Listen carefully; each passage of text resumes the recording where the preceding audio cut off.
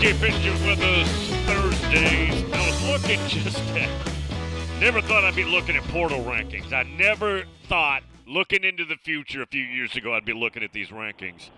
But Florida State, LSU, 1-2, however you want to mix those two up. And then after that, it's somewhat debatable. Auburn's in there somewhere. And I think that one's kind of sneaky, Hugh Freeze, but they've had a very good intake here in the portal. Southern Cal, Oklahoma. There have been many others, but nonetheless, Georgia has done more this year than they've done here recently, just a few years into the portal era. TJ, what's up? Anything left for Florida State? Yeah, maybe after spring. I don't know that they'll take anybody right now. You know, the classes have started. We're 2 weeks into class. It'd be not impossible, but it'd be pretty tough to get somebody in now. Anyway, the guys that Florida State pulled in the portal, every one of them said the same thing. Mike Norvell and company were the first to reach out to me, and they all committed pretty quickly. There weren't any real long, drawn-out 2-3 week things, and so I don't think there's somebody that Florida State's like slow playing right now. And, if something pops up out of nowhere, then I'll come on here and eat crow, but it just isn't. It hasn't been the way that Florida State's moved. They're very diligent. They jump on guys very quickly. It's what everybody says in their when they commit and when they do their newcomer interviews at Florida State is, yeah, Mike Norvell and the staff or someone on the staff was the first to reach out to me. They got me for a visit that week, and I committed less than a week later. And that was the model we saw with literally all 10 transfers that Florida State signed. So I don't really expect that we're just going to all of a sudden get a new guy in a week or two that was a month-long process or a 2-month process. Also, with classes starting, I just don't see anybody else joining at this point. Maybe post-spring when the portal opens back up, you get more guys enter. You'll have some guys at Florida State probably leave that are, third and fourth place on the depth chart at certain positions. But, yeah, it's a new era in college football. And you mentioned not knowing that you never really look at portal rankings and, transfers back in the day were certainly looked at kind of out of a side eye, right? You didn't really think that they were going to be impact guys like they are now. And Florida State and other programs have proven that you can get multiple years out of some of these guys. And, there's an aspect of portal recruiting that's maybe even slightly safer than high school recruiting, because a high school recruit can leave you the very next year, whereas a portal guy really can't leave unless he's getting a waiver. So you at least get him for 2 years because they can't just transfer again. So, I don't know, guys lock in a little bit longer, and Florida State's done a good job of not only the one-year rental type thing, but also getting guys that will play for multiple years. I mean, Jordan Travis is about to be in his third or fourth year at Florida State. Trey Benson, Johnny Wilson, Dylan Gibbons, all these guys played multiple years. And I think if you can get that out of the portal, it's pretty sustainable. Georgia Dog says, ask TJ about running back class of 24 5-star from his neck of the woods where he's from in Georgia, the Albany, not pronounced Albany, Albany, Georgia, Cam Davis, running back. Man, that kid, 5-stars just look different, right? Like they're 5 stars for a reason, right? They're incredibly talented, incredibly athletic, and he just looks the part, right? And obviously, he's phenomenal, great athlete, pretty locked in with Florida State. In fact, he was on campus last week. Florida State does I don't want to upset people on here, but I'll just say it. Florida State does one of the best jobs, if not the best job, of recruiting two-sport athletes. They've always been good at it, like all the way back to Dion and Charlie Ward, and then you run down the line to, all the guys that ran track as well. But you look at Jameis. I mean, Jameis is on record saying one of the biggest reasons he came to Florida State was that Texas and Alabama weren't going to let him play baseball. And I wonder if Nick and Mac regret that looking back now, And so I think that Florida State does a good job of that. Cam, obviously, a baseball guy, too. He actually took some some visit pictures in the baseball stuff on Saturday, which I thought was cool. I thought that was neat, something different that Florida State really does well, and somebody that Florida State is very high on, and a lot of other teams are really high on too. And so I'm sure they'll have to fend off a couple of SEC programs for him this year. But a kid that Florida State's glad to have in their class right now, and obviously looking to add to it if they can. Yeah, and think about it now. I would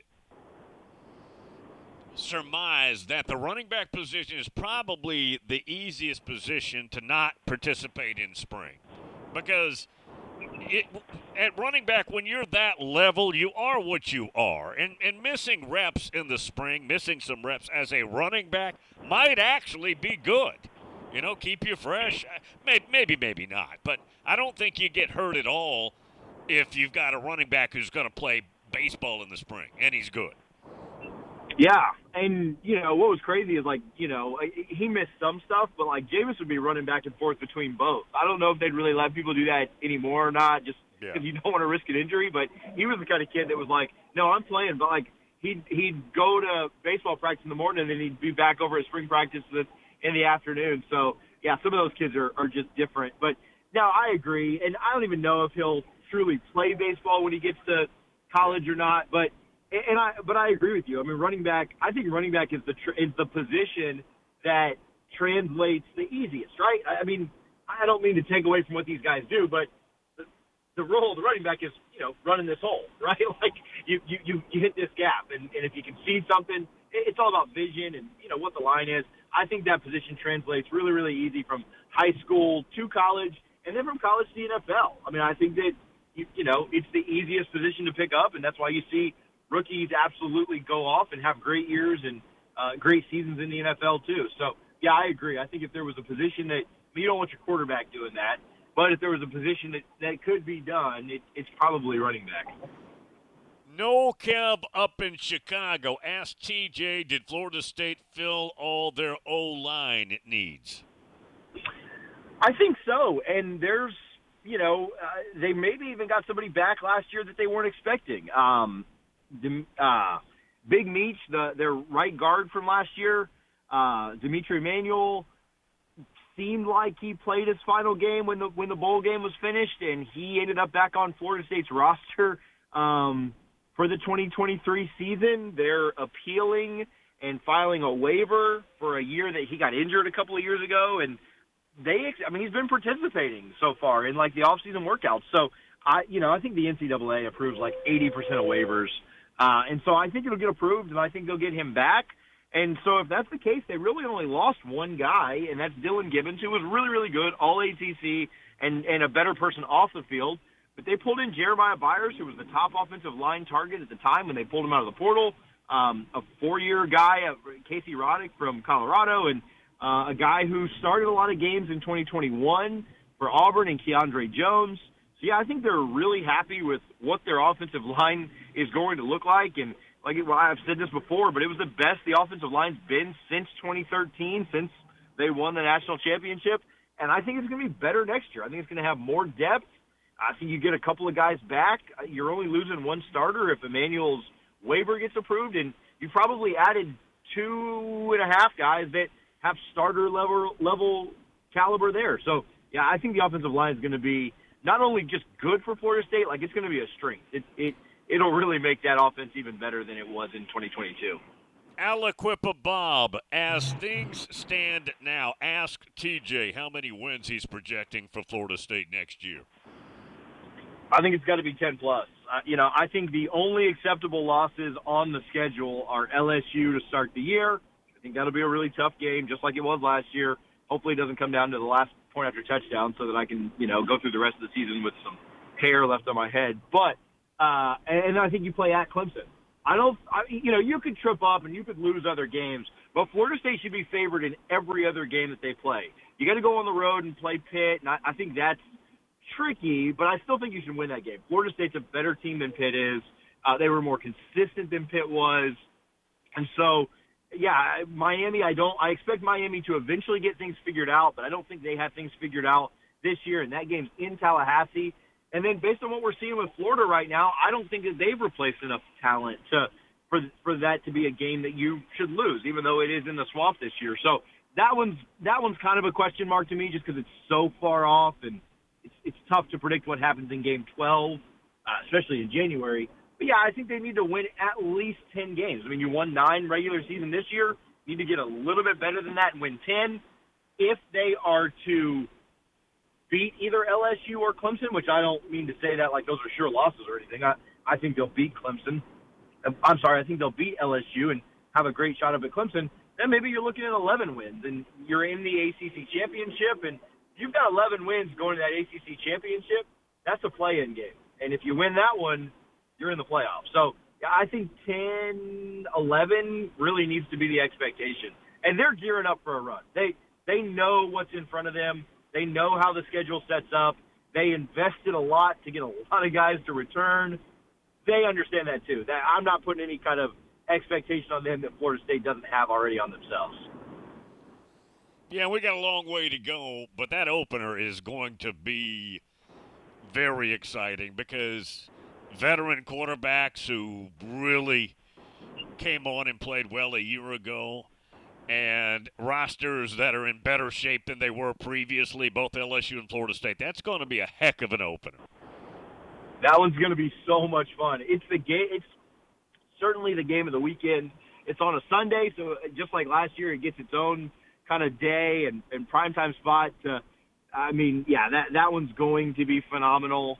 And yeah, I think the winner of that game puts themselves in a really, really good spot. The winner of that game is probably, I don't know, you think about it that early, like Florida State's getting a lot of hype, preseason hype, top 5, top 10-ish hype. If they start the season in the top 5 and then they beat LSU week 1, I think they're going to be like top 2 or 3 in the country, right? Like Georgia will be 1, and they deserve it. And Ohio State will probably be 2.